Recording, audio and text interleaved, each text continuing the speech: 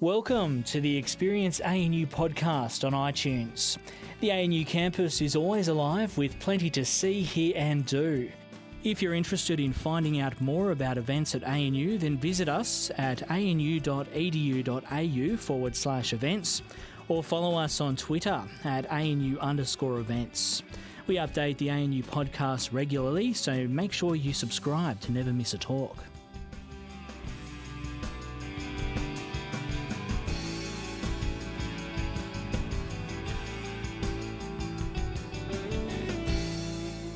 The Symposium is time for the day before open day to show people the amazing things that undergraduate students do at our university.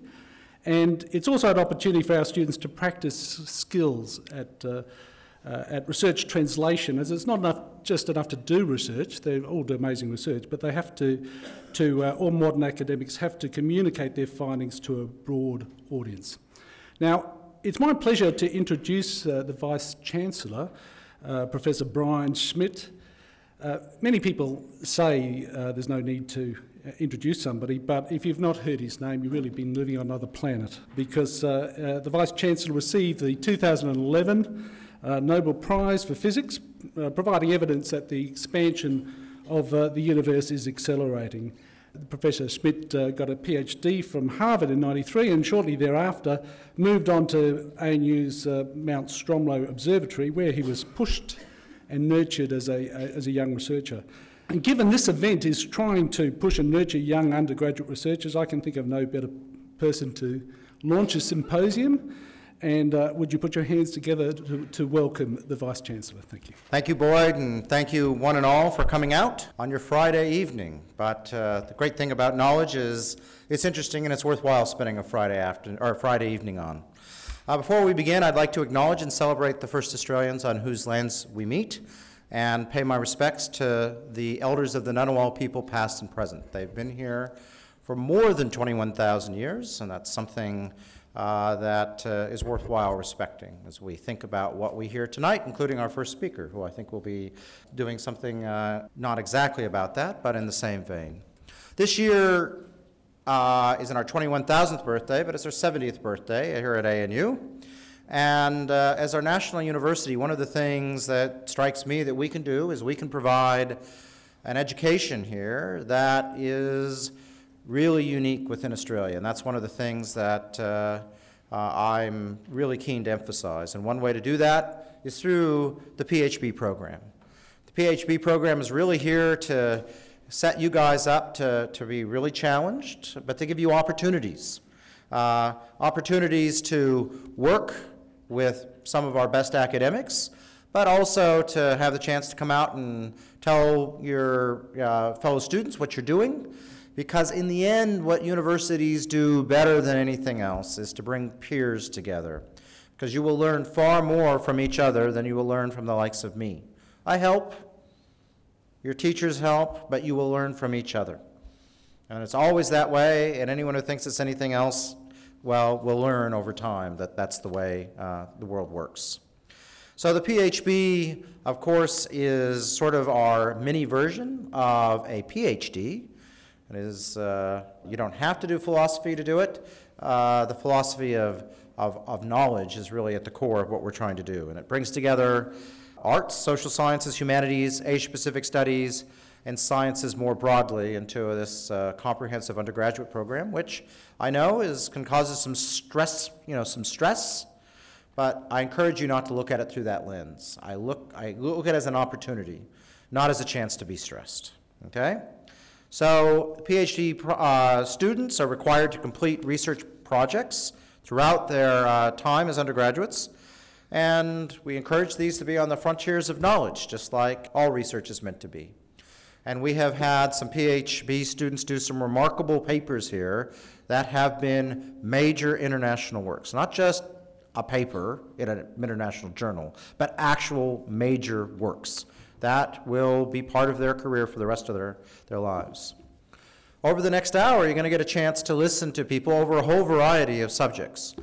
And again, one of the things that universities in Australia especially tend to do is they tend to silo, and you're going to work in the anthropology of, people from Papua New Guinea, and that's it.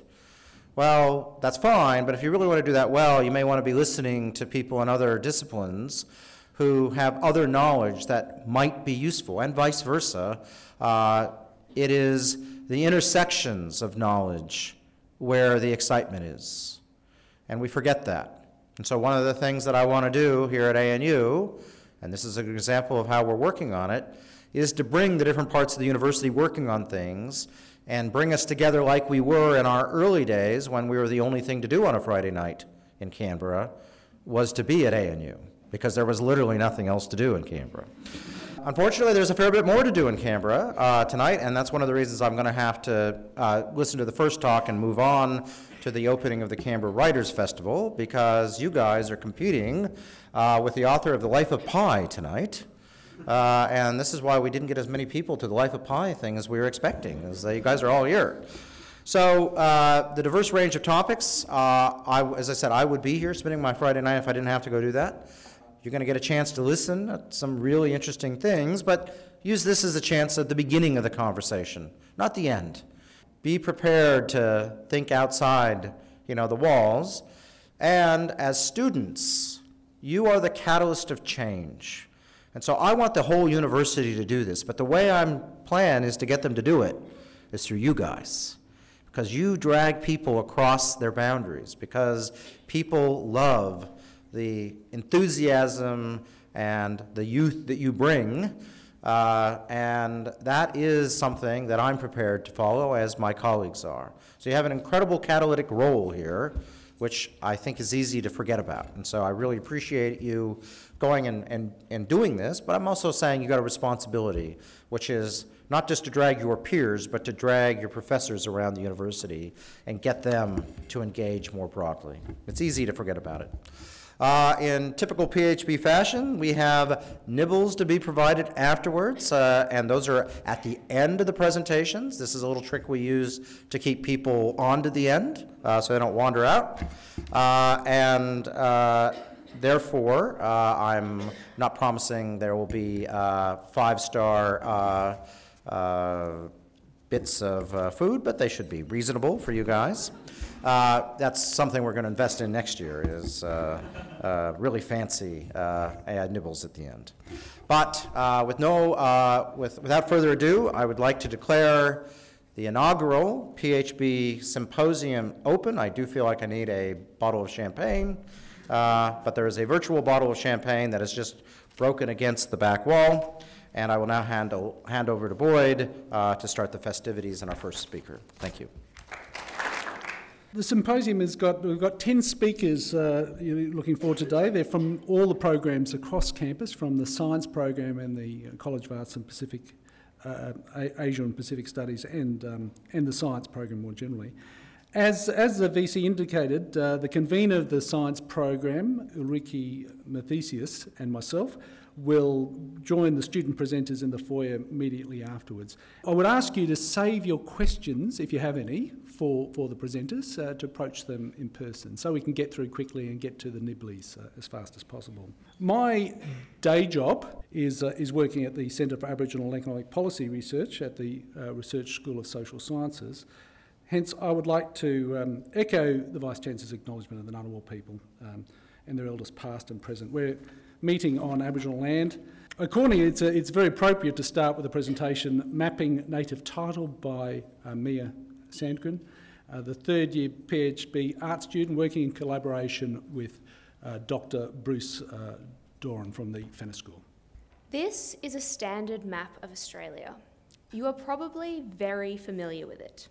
This representation of space is considered quite accurate, and in many senses it certainly is. Yet, maps like this one are based on a legal fiction, that of terra nullius, or land belonging to no one. This map, like all maps, perpetuates a certain view of the world. It was created from a certain perspective and with a certain purpose. It is a highly simplified, limited representation of space. Maps like this one have led to the perpetration of many injustices. This is the power of maps. My research investigated how maps might be used by Indigenous people to display, disseminate, and ultimately defend their connection to and ownership of land. Tonight, I'm going to run through three key characteristics of Australian Indigenous land tenure regimes, and I will discuss how these characteristics influence how we use and perceive maps. Firstly, Indigenous land ownership regimes existed prior to European settlement. Land tenure was conferred through use of space, kinship relationships, and ceremony. Land was passed down, and knowledge of the songs and stories of the land acted like your title. Indigenous people belonged to the land just as much as the land belonged to Indigenous people. Indigenous people were dispossessed of their land at settlement, and mapping contributed to this dispossession. This historical injustice means that efforts should be made to recognise Indigenous land tenure and return land to Indigenous people. The second key point is that it has only recently, after the Mabo decision of 1992, been recognised that Indigenous people have legitimate legal claims to their land. Now, returning land is both a legal and a moral obligation. During native title hearings, maps are legally required. However, the maps are required to follow European mapping conventions and be accurate in the scientific sense of the word. They're supposed to look a little bit like this. This forces Indigenous people to present their worldview and their knowledge and their culture through a Western medium, a difficult and, I would argue, at times unfair requirement. The implication of this is that we must understand that different forms of mapping land ownership are legitimate. These representations of connection to country, such as this one, cannot be dismissed. They are a legal instrument and they can be pieces of evidence. That is, we must expand our understanding of what a map is and implement this understanding as we consider native title claims. Finally, we must consider the spatial and temporal nature of Indigenous land ownership. Indigenous land was not divided into discrete parcels of land with distinct boundaries. Rather, boundaries were diffuse and the territory of different groups overlapped. Land ownership was based on sets of sacred sites, with ownership radiating from those points in the landscape. While it is important to adapt our understanding of maps, it is also possible to adapt European maps to show Indigenous values more appropriately, so that those values can be readily understood by Western and legal audiences.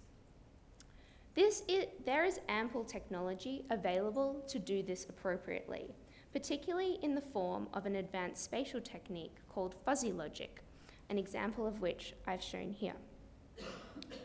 It is also important to note that Indigenous knowledge is created through processes of negotiation and is very dynamic, often changing. For this reason, it is important to use technology to make maps that can be changed over time and that can be accessed by the appropriate custodians of that knowledge. As such, it is imperative that we involve Indigenous people in all mapping processes and do not outsource mapping entirely to technicians. In conclusion, there are many implications of my study of Indigenous mapping, land ownership, and native title.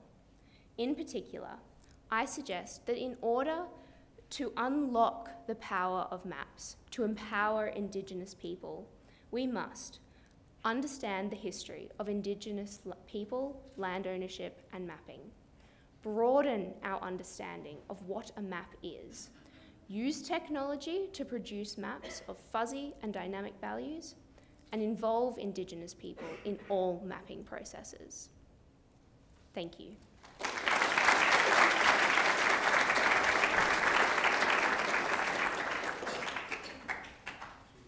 I had the privilege recently of doing a trip around ANU done by Bill Gamage, a noted historian, who displayed that just showed graphically how Indigenous ownership is written in the landscape, and it's only appropriate that we start writing it into the maps, basically. So Mia's talk is well taken. The next presentation is by a second-year science PhD student, Lachlan Arthur, who obviously had a misspent youth playing Lego, and he's going to keep playing molecular Lego to help us explain the malaria parasite. So would you welcome Lachlan? So tonight, I just want you to take two main things away from my talk. So my title, how can playing molecular Lego help us to understand the malaria parasite? So with molecular Lego, what I'm talking about here is a system called CRISPR-Cas9 systems. They're a really, really interesting thing, very new to biology, came about in about 2013. I was lucky enough to meet the guy who designed them. And as far as I'm concerned, it's about the biggest discovery in molecular biology since we found out the structure of DNA. So an absolute huge thing. So if you're going to take anything away from tonight, remember that CRISPR is the future and you're going to be hearing a lot about it. And secondly, the malaria parasite. You've all probably heard of malaria before, but you probably aren't aware that it's a heavily understudied area in medical science. When we think about medical research, the C word usually comes to mind, cancer. And that gets a lot of money for a lot of reasons. There's a lot of political reasons behind that. More than happy to discuss them later. So if you have any questions, I'll answer them at the end, but I might get things underway by just introducing you to malaria. So with malaria, there's over 200 million deaths per year, a million associated deaths across the world. And with that, half the world is actually in a malaria endemic region. So it is a huge issue across the world. Over 50% of all malaria-related deaths are due to the Plasmodium falciparum parasite, which induces severe malarial anemia. So you can have different kinds of malarial infections. You can have cerebral malaria, which affects the brain, but the most common type that results in the most number of deaths is severe malarial anemia. There are currently no effective malaria vaccines in use, and I say that bearing in mind that someone in the room probably has heard that there are malaria vaccines out there, but so far there are no effective ones. And also currently we're using drugs to treat malaria which are leading to resistant malaria parasites. So through using these CRISPR-Cas9 systems, we're hoping to discover ways that we can overcome this resistance. So obviously it's not very ethical to test our malaria drugs on people and experiment on people, so we use rodent malaria parasites to examine the parasite. So the parasite that I was using is known as Plasmodium schiebauti. Why is it a good thing to use? Basically, it models severe malarial anemia very accurately. The cons of it are that it's very, very, very difficult to work with. I've spent many hours working in a lab dealing with it, and I can tell you it is a really nasty piece of work. So unfortunately, there hasn't been a whole lot of work done with it, but I guess here with the PhB, we're not about doing things that are easy, we're about doing things that are practical and can change the world and do some really awesome things. So that's why my project was targeting Plasmodium schiebauti.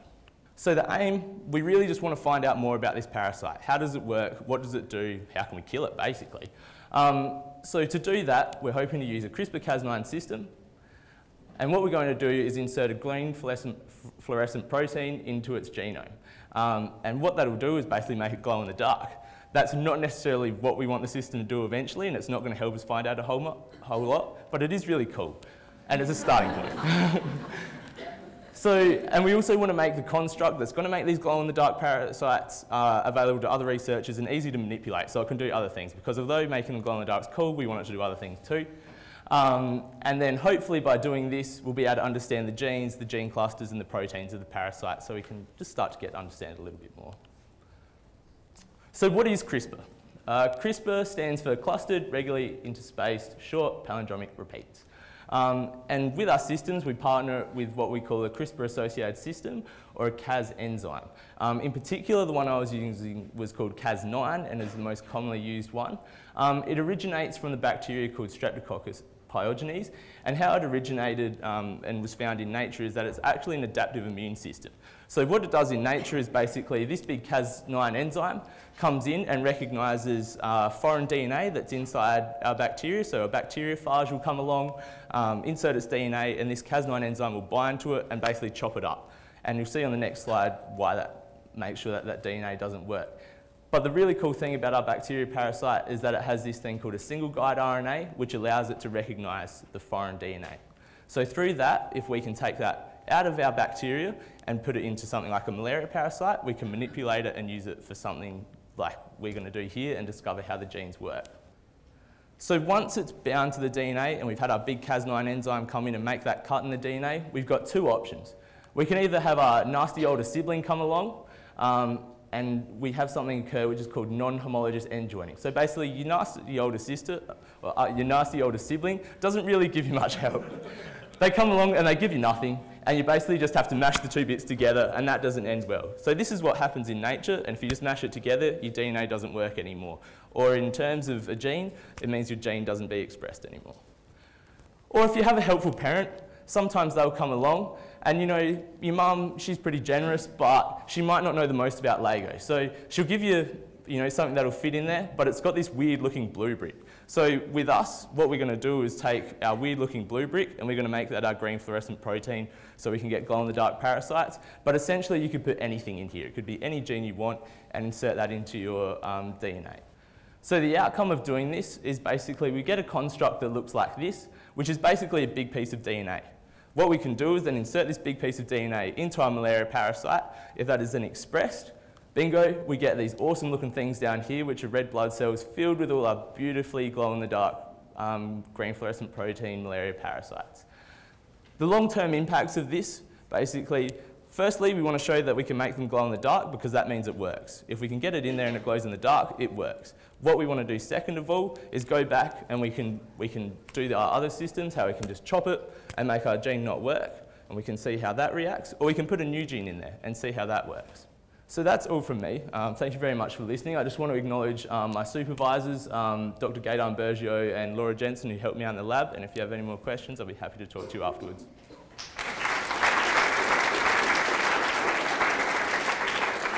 The next cab off the rank is amazingly a first-year science PhD student, Aidan Hines. His supervisor is amazingly named John Howard. That's not the Prime Minister, that's not the actor, that's the world-class physicist. Okay. So, free, clean, virtually limitless energy. That's the promise that nuclear fusion holds. Now, you've all heard of the atom bomb, which works by splitting a big, unstable atom, uranium, and it splits into two and releases a lot of energy. Nuclear fusion is the exact opposite. We get two smaller atoms, say hydrogen, squish them together until they get close enough and make a helium, including a lot of energy that comes out in the same time, thanks to Einstein's E = mc squared, since we can convert matter into energy. And this is the process that happens in all the stars in the universe, including our own sun. And so we've known about this process for quite a long time, almost 100 years. And scientists for the past 50 years have been trying to make this, use fusion as a power source, but it's not really easy because you need to make a star on Earth, which is sort of the first problem. So how do you make a star on Earth?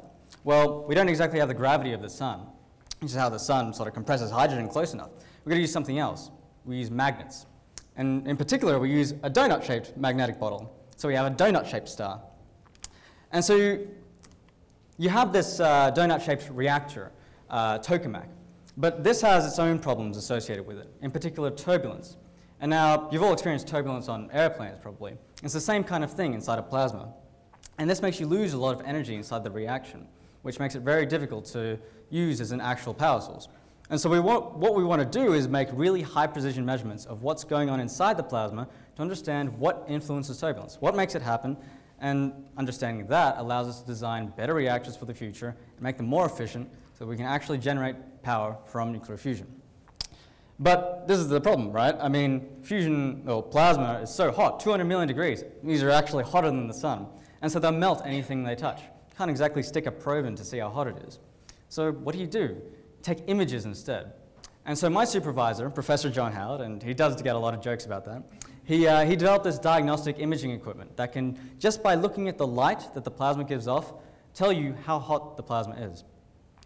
And this works with relatively simple physics, actually. So you've all heard of the Doppler effect, probably, or at least you've heard a car go by and heard the sound go, So that's frequency shifting of the sound because the car is moving. And it turns out that light does exactly the same thing. And so particles inside the plasma are quite hot. They're moving quite fast, and they're also giving off light. But this light is shifted in frequency or wavelength because they're moving.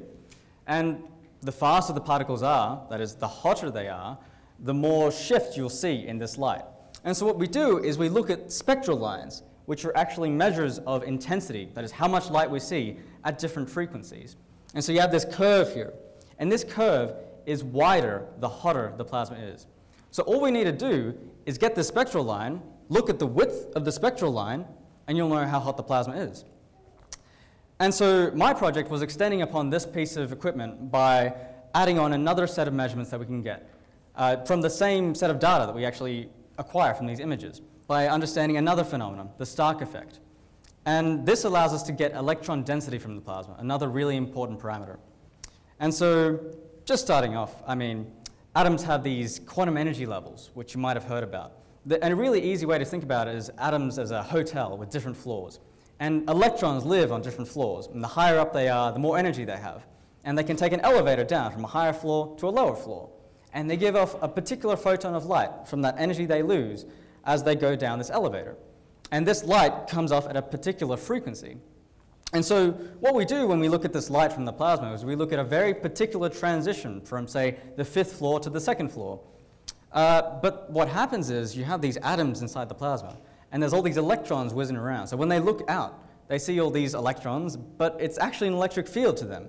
And this electric field perturbs these floors. They split them up. And so instead of just going from the 5th floor to the 2nd floor, you go from the 5th to the 2nd and a half, or the 3 and a half, or the 3 3/4. You've got all these other transitions, which means you've got all these other frequencies related to the same thing that you're looking at, which again means that that spectral line you're looking at is broader. And so my project was using this phenomenon to look at hydrogen plasma in MAGPIE, the linear plasma machine we have here at ANU, and be able to acquire both temperature and electron density at the same time from the same set of measurements. And so we ran a number of experiments using this machine, and we have a camera on top that takes a sort of top-down image, and it feeds it into an optical fiber, and it goes into some optics. Now the question is, we got this light, but how do you get the spectral line out? This is a little bit more complicated, and we do something called coherence imaging, which is a type of interferometry. And interferometry, of this kind at least, is really just getting light to interfere with itself. And what this does, essentially, is give you this signal, an interferogram. And what we're looking at in this graph is actually the slope of that interferogram.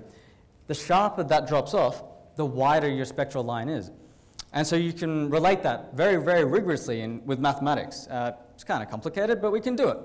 And you get this other curve, brightness profile, which is not the spectral line, it's a little bit different. And now this gets a little bit more complicated, and this was really the meat of my project. So you take your data, you take some images, you get data, and you get this line, a brightness profile. The problem is, this is a two-dimensional set of data describing a three-dimensional object. And each point on that line corresponds to a spectral line for everything below it. And so you have the sum of all these brightnesses, essentially, from atoms in a particular line going to a single point. And you're looking at a single point and asking, so what's all the atoms doing behind there? This is a tomographic problem. And it's actually what X-rays and CAT scans do all the time.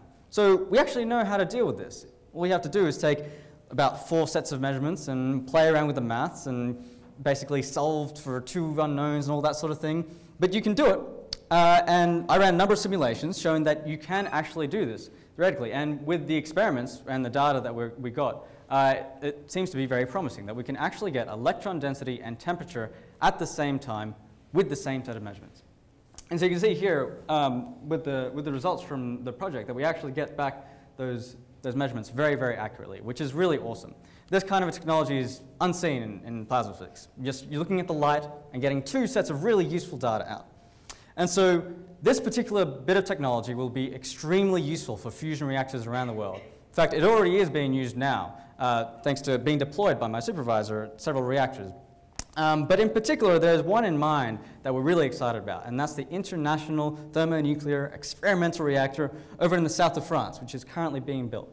And the cool thing about this one is it's going to be 20 stories tall, and it'll be the first fusion reactor, we hope, that will actually generate more power out than we put in.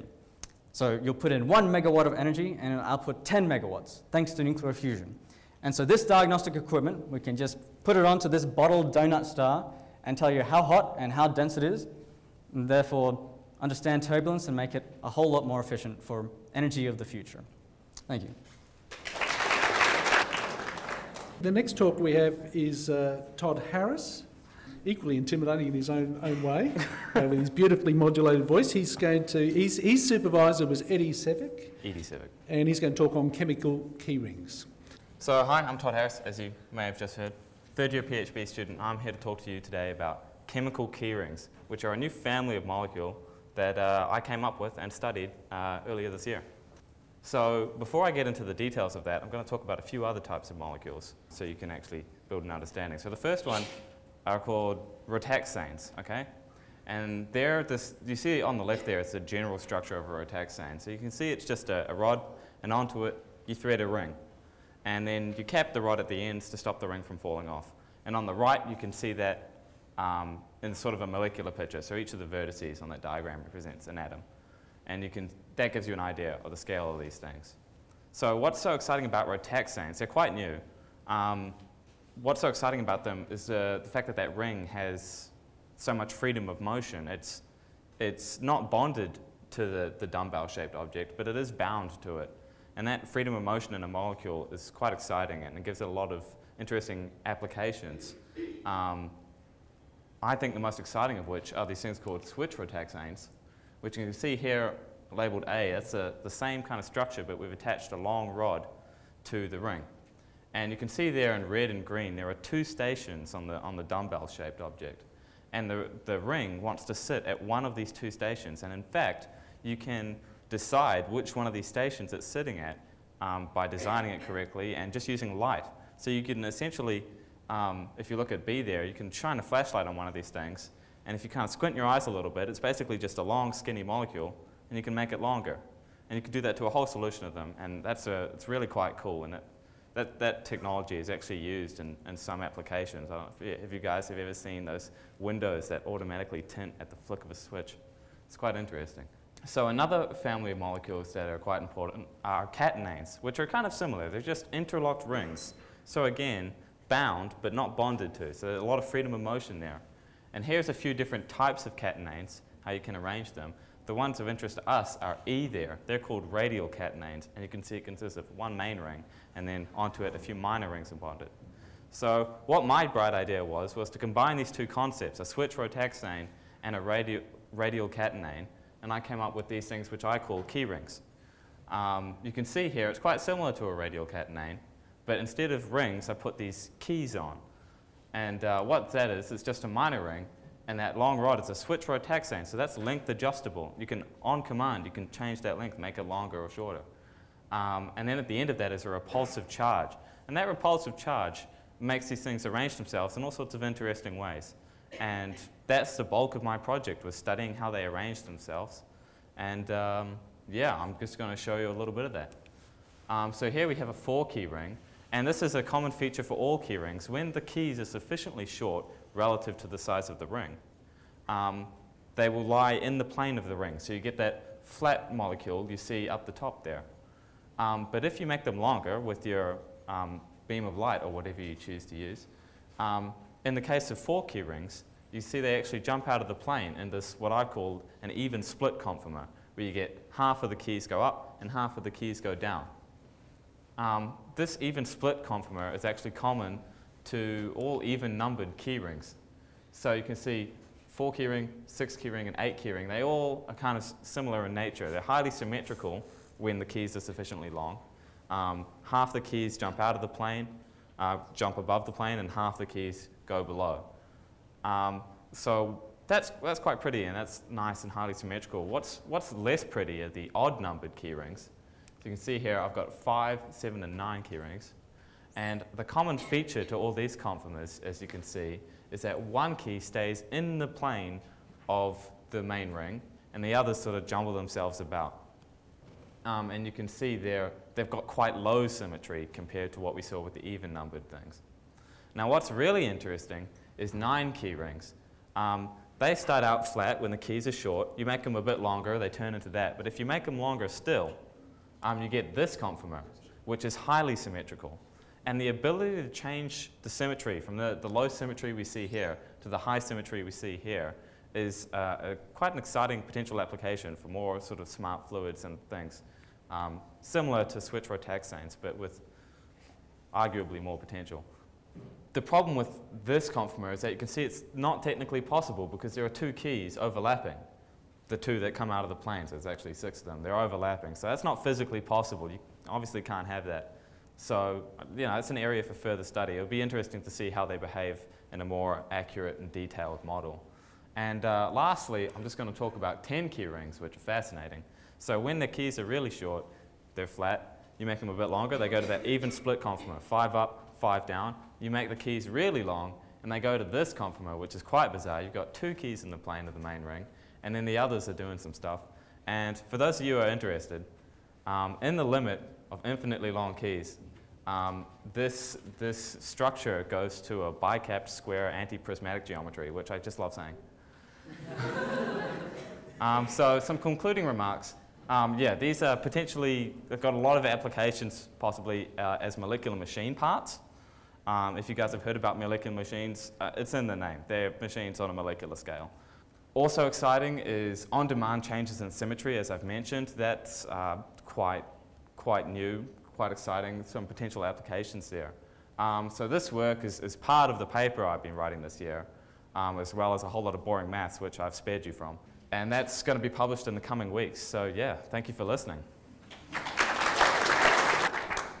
So our next speaker, we've had a few science things, so we're going to have a bit of a change of pace now to the Asia Pacific, in fact, and some social sciences, with Oliver Friedmann talking about digital disruption in the academy. So good evening. It is going to be a bit of a change of pace, that's for sure. My name's Oliver Friedmann, and as of today, I'm a second-year PhB Asia and the Pacific Studies student who was transferred through 4 different programs, 2 different universities, hundreds of different career paths, and almost weekly engages in some kind of existential practice where I question my role in this speck of dust we call Earth.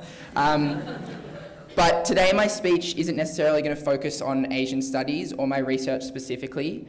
I want to spend some time sharing a project that I've been working on and developing as a response to some of the issues I've identified in academia, issues that stem from the clash between digital disruption and the call for academics to have impact, issues that place business before education, knowledge before learning, and prestige over engagement. So at a seminar earlier this year entitled The Conservative Roots of Radicalism, Making Yesterday's Universities Relevant Today, I questioned Matthew Davies, a scholar here at the ANU, about the academic impact of education, and he said the following: if we discuss impact without questioning the role of universities as providers of critical, informed, self-aware and self-doubting citizens, we are just going to allow the replication of a fate where people think that they are right about everything. And then I have failed ontologically in what it means to be an academic. What I think Matthew has identified here is the defining role of academics, to provide the world and its people with information that makes us doubt, think, engage, and debate from a position of intellectual strength. My belief right now is the academy does not do a good enough job at this, and here's why. We live in a world that has been digitally disrupted. For the young person, this means that most of their interaction and engagement with the world happens through online social platforms. Within a few years, they will be able to learn the majority of the content that a university offers online for free. Compound this with the fact that their passions have never been nurtured at high school, and what you get is a group of young people who are ill-informed about educational possibilities, are engaging with diluted information sources online, lack passion, and will soon have university alternatives. For the academic, impact is the word of the day. Academics must, as part of their social contract, have either policy or educative impact. But most of what they are incentivized to do as academics doesn't facilitate this. They are forced to produce peer-reviewed articles that are on average read 7 times. These articles are locked behind paywalls and communicated with intellectual jargon that most people can't understand. To my mind, knowledge generation is definitely important, but knowledge generation without impact, I'm not convinced it means anything. In a world where specialised journalism is dying, it's the academics' opinions that we should be hearing from. To change our universities, I think it requires 2 things. We need to encourage academic commentary to be more public-focused, and we need to give educational control back to the students. So my solution is Maven. It is a platform that acknowledges the digital trend towards edgy and personality-based content, the likes we see on Vice and other content-driven platforms. It also acknowledges that marketing strategies amongst universities are ancient and that a new model of student recruitment needs to be developed that allows young people to make informed and impassioned decisions regarding their learning. Maven involves an entire social platform that I hope will develop with time. Events that focus on youth culture, education, Q&As and storytelling, mentoring sessions which focus on one-to-one student-teacher engagement, workshops in university settings, takeovers where we run Maven-based assessment in university for potential publication, giving students tangible results for their studies that go well beyond a simple mark. And this semester I piloted this idea in a first-year Asian Studies course here at the ANU. The assessment I designed was blog-based and allowed students to engage with their passions and produce a piece that they were genuinely proud of, that they would share on their Facebook page. And over the coming weeks, students from this course will have their pieces legitimately published, a reward that goes far beyond the grades. All of this creates a community around Maven, but my most immediate project is a blog which is going to become the locus for the rest of these activities. The blog aims to explore youth passion and redefine the educational experience. Each of the content types you see behind me have been designed to deconstruct the student-teacher relationship, to encourage passionate engagement with academia, and to present academics as personalities. The point here is that we need an edgy, independent, youth-driven content platform that aims to shift the current attitude towards tertiary education, because at the moment that voice does not exist. Through this focus on creativity, Maven aims to put emotion back into learning and personality into academia. It's guerrilla learning, and it's young people taking control of their education. The PhB is a rare example of what I believe education should look like. But making mentoring of this kind scalable is very, very difficult. Bringing personality and passion back into learning will hopefully help this process. Tonight I've just shared with you a few insights in what has been a very complicated and creative process developing Maven, and hopefully it provides you with some food for thought, especially if you're considering a career in academia. It is still developing and certainly isn't going to be an overnight success, but I believe it is moving in the right direction. The new cohort of researchers has both an opportunity and an obligation to change our academic system. To change academic practices, the push needs to come from the youth, because unless the attitudes towards universities are challenged, the bureaucratic frameworks won't shift, and our ability to produce critical, informed, self-aware and self-doubting citizens will continue to be crippled. Thank you.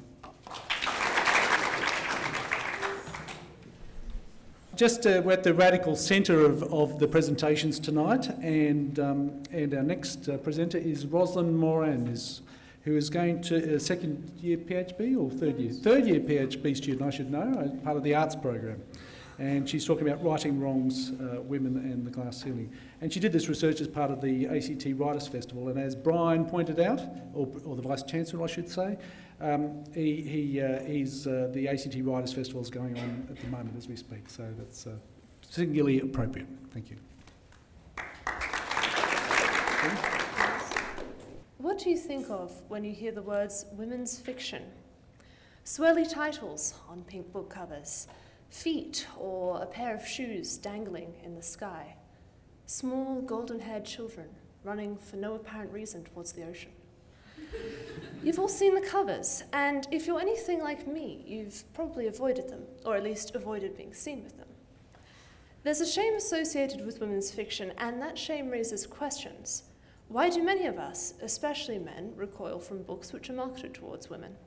Why do literature students so often lie about which book they last read? And why does all of this matter? Let's start with women's fiction. It's commonly defined as books written by women, about women, for women. I understand why people might focus on an author being female. Gender impacts an author's life and subsequently their writing. Plus, highlighting female authors can help revive interest in overlooked writers and hopefully help mend the gender imbalance in literature. But my pet peeve, or one of them, is the insinuation that books written by women, about women, must therefore be for women. Women's fiction gets its own segregated section amongst book categories. Women's writing is still fiction by women, but it's considered literary, so it's different. Yet literature by women is still strangely categorized as women's writing rather than just literature. So why are these even separate categories? To begin with, the main difference between women's fiction and women's writing is that the first is marketed at women and the second is considered literary. This in itself is problematic, for it implies a juxtaposition, that which is marketed at women cannot be literary. And why isn't women's fiction considered literary? Don't get me wrong, I'm not saying that 50 Shades of my God, this book is terrible as literature, but I do think we should question our aversion to women's fiction. Women's fiction tells stories about mothers, children, families, female sexualities and female struggles. What's so shameful about that? What's more, statistics on literary prize winners show that the more a book deals with traditionally feminine themes, the more likely it is to be labelled as women's fiction, not literature, and the more likely it is to miss out on literary prizes. This problem is only compounded when both protagonist and author are female. This leads to books like The Help being labelled as women's fiction, and it explores the oppression of African American maids in the Mississippi. Historical novels by men written about women, meanwhile, like Brooklyn, about an Irish immigrant to America, can't be disparagingly categorized as women's fiction because the author is male. So such books of equal literary merit are subsequently categorized as historical fiction or cultural island.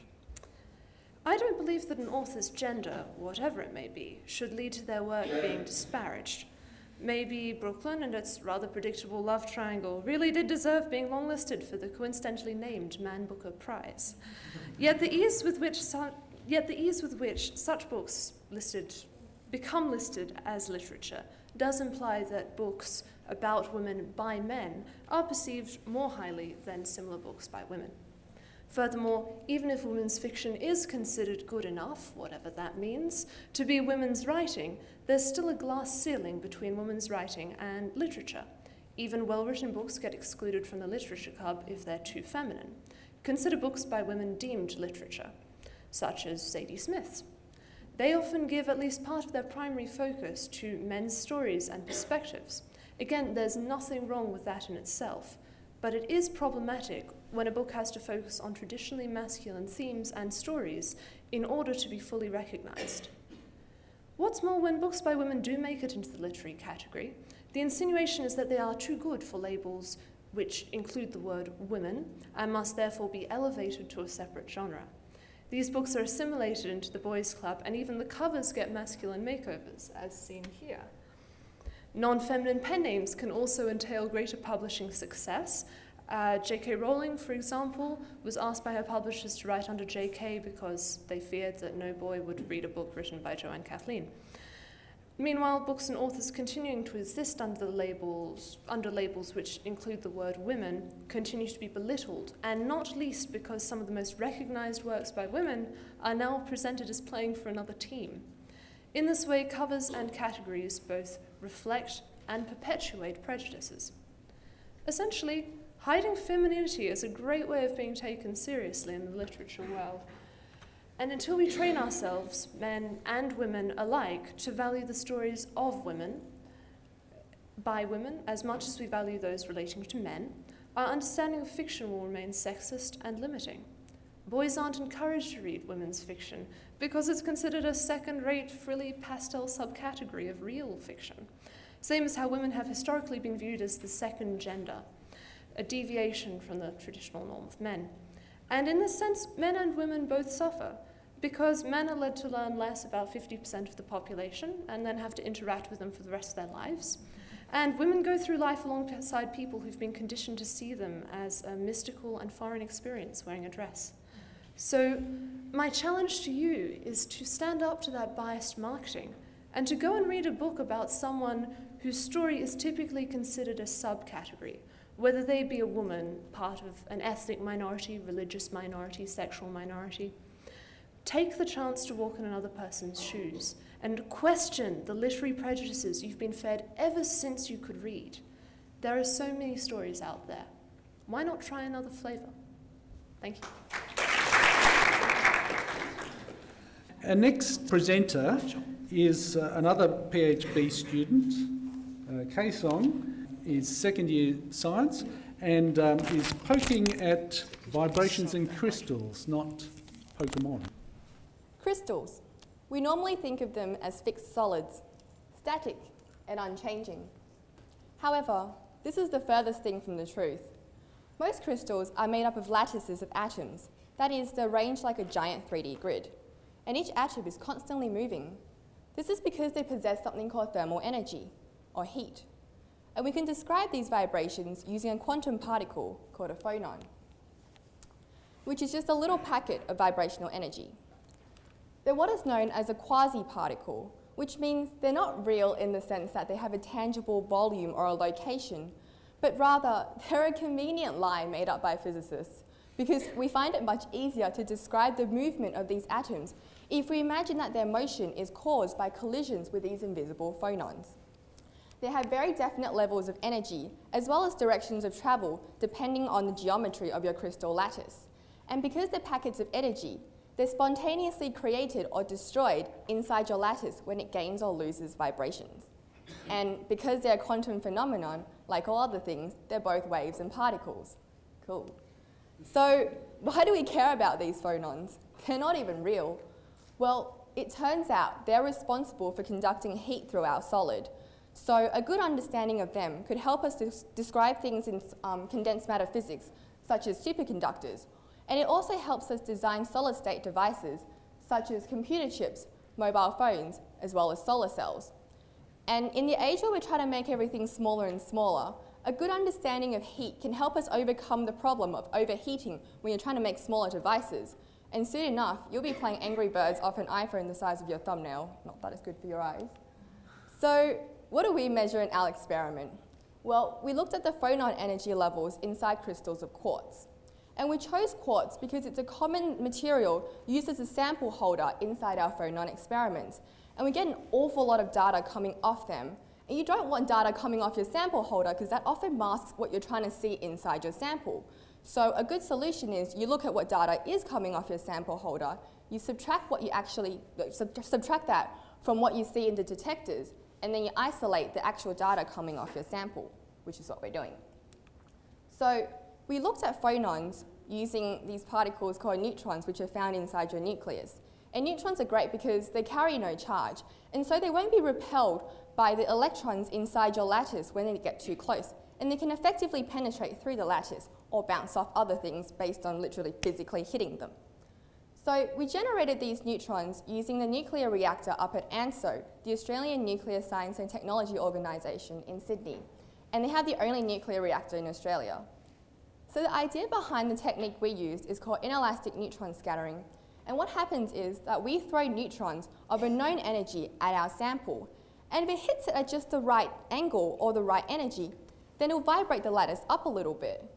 And if you remember, since phonons are packets of vibration, if you vibrate the lattice, then you generate more phonons. Or vice versa, if you absorb a little bit of this vibration, then you take away some phonons. Either way, the neutron leaves the lattice with more energy than it came in. And by looking at this energy exchange, we can deduce the phonons that were generated or taken away from our sample. So, gave it away. This is what we actually measured. Now, along the x-axis, you have the phonon energy levels. And note that the 0 is actually on your right-hand side, so you've got to flip how you're looking at it. And along the y-axis, you have the relative number of phonons in each energy level. And the purple line behind it is a model that we generated using a quantum supercomputer, and the red and blue lines are what we actually measured. Note that the red line is higher than the blue line. This means what we were looking at were actually phonons, because the red line was measured at a higher temperature than the blue line. So your lattice had more vibrations, and hence more phonons, because phonons equals vibrations. Now, it doesn't take an Einstein to see that our data didn't quite match up with the model, especially up at the higher energy levels. Now, why is that? And as I gave away earlier, the phonons tricked us. What we didn't quite consider was that phonons belong to a class of particles called bosons, and this means that they all like to fall into the lowest energy state possible.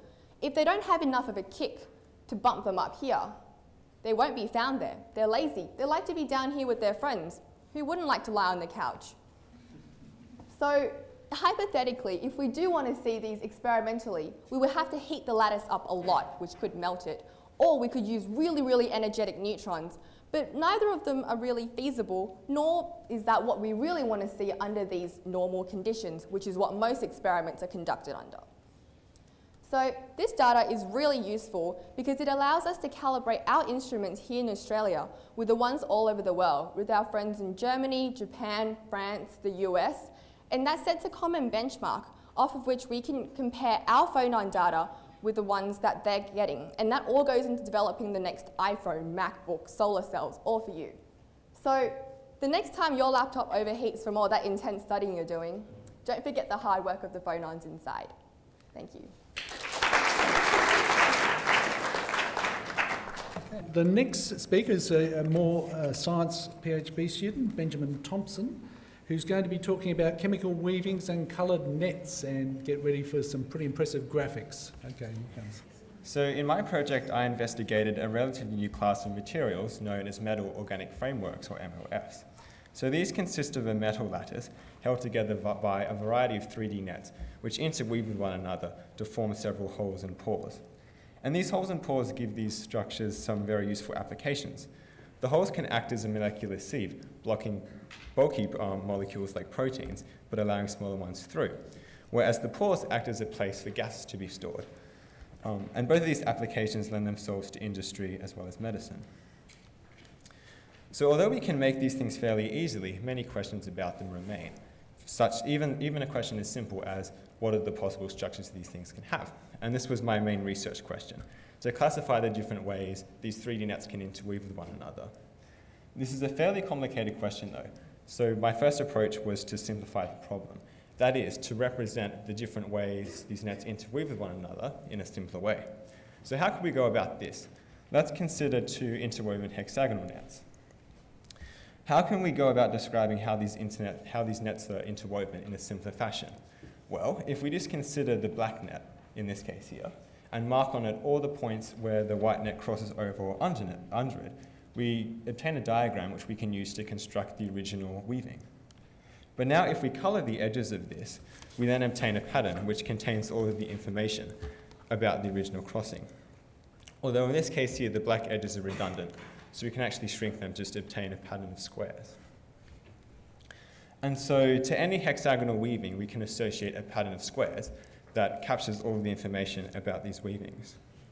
And you can extend this, it's a bit more complicated, but you can extend this same idea to MOFs. So to every MOF structure, we can associate a pattern of a certain pattern. But every step in the process I described is actually reversible. So to any pattern, you can associate a corresponding weaving of three-dimensional nets. And using this, we can classify MOFs. That is, by finding all of the possible patterns, we can find all of the possible three-dimensional structures. So how do we go about classifying all of these coloured nets? Well, we can borrow a branch of mathematics known as Delaney-Dress-Tiling theory to do this. And we can actually use a notation in this John Conway, called Conway cranks, to do this. Now, these are sort of fairly abstract, so by doing this, we're moving from the abstract world of patterns to an even more abstract world of graphs. But, the process is too complicated for me to describe here. But the point is there is a correspondence between the two. And so by doing this, we can basically classify all of these MOFs by classifying cranks. So now we can ask the question, how do we classify these cranks? Well, we can use mathematics as well as the computer to help us. And much of my project involved using a computer program, writing a computer program, I should say, to figure out all of the possible allowed cranks. So let's see what my program does. So let's say we give the computer triangles. The computer then says there are 4 cranks. So these correspond to 4 possible patterns. Well, what do these look like? So we can see here some are fairly simple, and some of the patterns obtained are ones seen in nature, such as the hexagonal one. That's like honeycomb. But there's actually no reason why we need to work with patterns that we can draw on a piece of paper. We can actually consider patterns which exist in different spaces, such as a square pattern where at every corner 6 squares meet instead of the usual 4. This shape itself lives in the hyperbolic plane. And when we put that into the computer, we get 7 different cranks, which correspond to 7 different patterns. And this is the simplest of them. We can go a step further now and say, well, what's the actual 3D structure that this weaving corresponds to? And this is the structure here. And it's actually a very well-known structure in material science and turns up all over the place. But it's best appreciated from several angles. And so by using mathematics, we can classify MOFs and other important three-dimensional nets in science by studying and classifying patterns. Thank you. Our next speaker is Jessy Wu, the third-year student from the PhD Arts program on gifted underachievement and causes, and she did this work with the Department of Education. So we work with not only world-class scientists, but we also engage with the real world out there. The literature on gifted and talented education is vast and endlessly interesting. But for my research I did for the Department of Education, my attention was drawn time and time again to one phenomenon. Large numbers of gifted and talented students are systematically failing to achieve at the level of which they are capable. But despite being widely observed, this phenomenon is not well understood. Research in this area has focused on describing the symptoms of underachievement instead of investigating its underlying causes. My research seeks to fill this gap in the literature. I interviewed 3 teachers about the gifted and talented programs at their schools, including a top-performing single-sex school, a coeducational religious school, and a coeducational Steiner school. I have integrated the qualitative evidence collected in these interviews with evidence collected from a review of the literature. But first, to define gifted underachievement. For me, a gifted underachiever is a student for whom there is a significant discrepancy between their academic potential and their academic performance. In the schools I studied, underachievers are identified by their classroom teachers. Teachers are instructed to look for students who seem capable but are disconnected from their learning. These students may offhandedly make perceptive comments, have an out there or esoteric sense of humor, or occasionally produce work of exceptional quality, but do not consistently apply their intelligence to their learning. So why do the gifted underachieve? This is an immense question, and we must begin by interrogating its assumptions, because embedded within this question is an assumption that those who are gifted, who have natural aptitudes, ought to achieve academically, regardless of whether necessary provisions have been made to support their learning. I will deconstruct this assumption and argue that the process of talent development is only possible when certain intrapersonal and environmental catalysts are present in a child's education. So I'll mention 3 interventions. In the first, students were guided through a creative project by their teacher. They were cast in the role of investigators and inquirers, allowed to choose a topic that interested them and create knowledge in their preferred style of learning. Some students designed solar cars, while others wrote a choose-your-own-adventure novel. Teachers worked with students to determine the problem to be investigated and to set up a management plan. They also provided resources and guidance as needed and helped students to share their completed investigation with interested audiences. In the second intervention, students participated in challenging tasks which required them to set up a management which required lateral thinking in an environment full of other capable peers.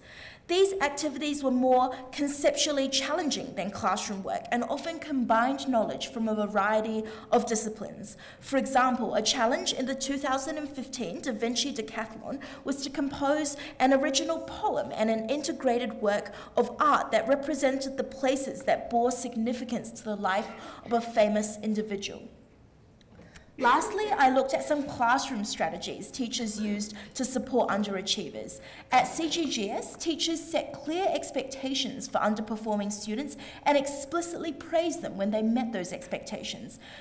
Importantly, teachers expressly praised the effort exerted by students rather than the result achieved. In my report, I evaluated these interventions in terms of how they interact with 3 underlying causes of underachievement, and I'll talk about 2 of these. One of these is motivation, an important catalyst for talent development. It is known to sustain students through boredom, obstacles, and failure. It is difficult to motivate a student extrinsically, but I suggest interventions that are successful are able to simulate a state of being motivated, and this could catalyze the process of talent development. So the state of being motivated is referred to as optimal motivation. This is an experience where students become absorbed in a task at hand. They are clearly focused and totally involved. Time seems to fly by and their exertions seem effortless. So I found that students are most likely to experience optimal motivation both when their interests are aroused, but other consistently identified elements include clear goals, immediate feedback, a challenging activity which requires the application of skills, concentration on the task at hand, and a sense of control over actions. So the Type 3 enrichment contained many of these elements, combining the opportunity to pursue an area of interest with access to supervisors who could provide them with scaffolding techniques, help them to master methods used by practicing professionals, and give them feedback on their process. So, this analysis nuances the commonplace assumption that gifted students will be motivated if they are working on something that interests them. I argue that the other elements of optimal motivation are equally important for talent development. So in order to induce the state of optimal motivation, educators should use scaffolding techniques to guide the student. They should provide constant feedback and ensure the student feels like they have a sense of control over the direction of the project. Secondly, low self-esteem. Low self-esteem can be an underlying cause of underachievement. Having high self-esteem allows the student to disassociate failing at an individual task from being a failure, therefore giving them the confidence to experiment and to attempt tasks which challenge them, processes which are especially important in the learning of maths and the sciences. I argue the form of praise employed by teachers at CGGS is a counterpoint to the excessive praise that adults sometimes heap on gifted children in a way that is productive. Many children interpret excessive praise as an expectation to be perfect, and they feel demoralized when they cannot live up to those expectations. Instead, praising students for meeting realistic expectations affirms their achievements, eases their anxiety, and relieves the pressure to live up to impossible and often unattainable standards that they tend to impose upon themselves. Moreover, this praise improves the student's academic self-concept. Students who evaluate their performance against external metrics, who compare their performance to that of their peers and their siblings and to their past experience and to their goals, feel a sense of gain low self-esteem when they fail to meet up to those comparisons. Praising specific achievements help the students to understand success in terms of meeting specific goals.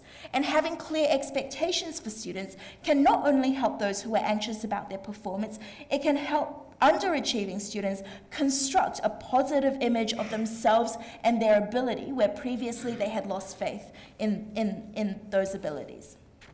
So in conclusion, this report began by asking why the gifted underachieve. However, it concludes by saying that that question is misguided in the first place because it assumes that giftedness and achievement are mutually interchangeable. Instead, I have presented evidence to show that the development of gifts into talents is an ongoing process which must be catalyzed by an education. Thank you. Now, listen, the last presentation before we adjourn out for nibblies outside, and the next speaker is Harry Dalton, a second-year PhD students in arts, and bringing back to humanities with Walt Whitman, Civil War. A recurring narrative device in Peter Weir's 1989 film Dead Poets Society is the use of war poetry by one of America's best-known literary figures, Walt Whitman. The poem I'm referring to is, of course, O Captain, My Captain, a stirring and sombre elegy to President Abraham Lincoln, who was tragically assassinated at the conclusion of the American Civil War. The film, starring Robin Williams, revolves around a story of adolescent self-discovery. The central character is an English teacher who encourages his students to get in touch with their passions, emotions and desires, fostering their creative and literary tendencies. This then is the context in which Whitman's poem is used. Its emotionally rich themes of grief, anguish, reverence, and despair when faced with a life needlessly destroyed, echoing the humanistic, soul-searching, and tragic aspects of the film's story. Someone who has seen the film, and even to someone who is familiar with Whitman's pre-war poetry from his famed Leaves of Grass anthology, learning of the bloodthirstiness, militarism, and intense enthusiasm for death and destruction the poet displayed in his early war poetry would come as something of a shock. Last semester, I carried out a research project into Walt Whitman's war poetry. I'd been interested in Whitman for some time. I saw that the English department was running a course on 19th century US literature, featuring him as one of the principal authors. So I organised to do an advanced studies course focusing on Whitman. I said to my supervisor that I was interested in American history, in particular the American Civil War. I knew that Whitman wrote poetry during the war and following it. After all, I'd seen Dead Poets Society. And she suggested I look at Whitman's poetry in the context of the Civil War. So I had a research topic. The next step was to read some of his war poetry.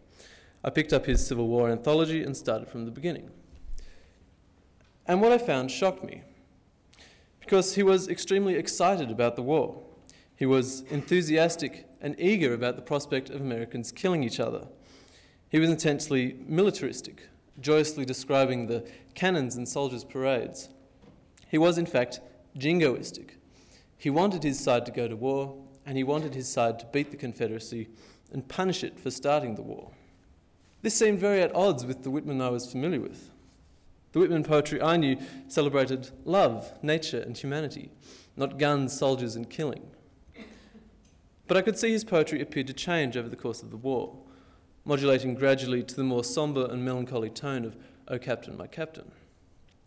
I wanted to find out how his poetry changed and compare the style, themes, and tone he assumed during the war with his earlier work and see how different it really was and whether there were any similarities. So what did I find out? Basically, I saw the way Whitman processed the war through his poetry was in fact quite similar to the style and tone of his earlier work. Whitman's poetry is full of contradictions. The fact he maintained this aspect of his work is evidence of a continuation of style.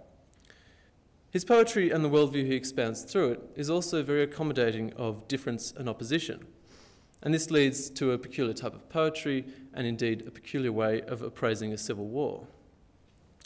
Often when we consider war poetry, we think of solemn denunciations of conflict and killing.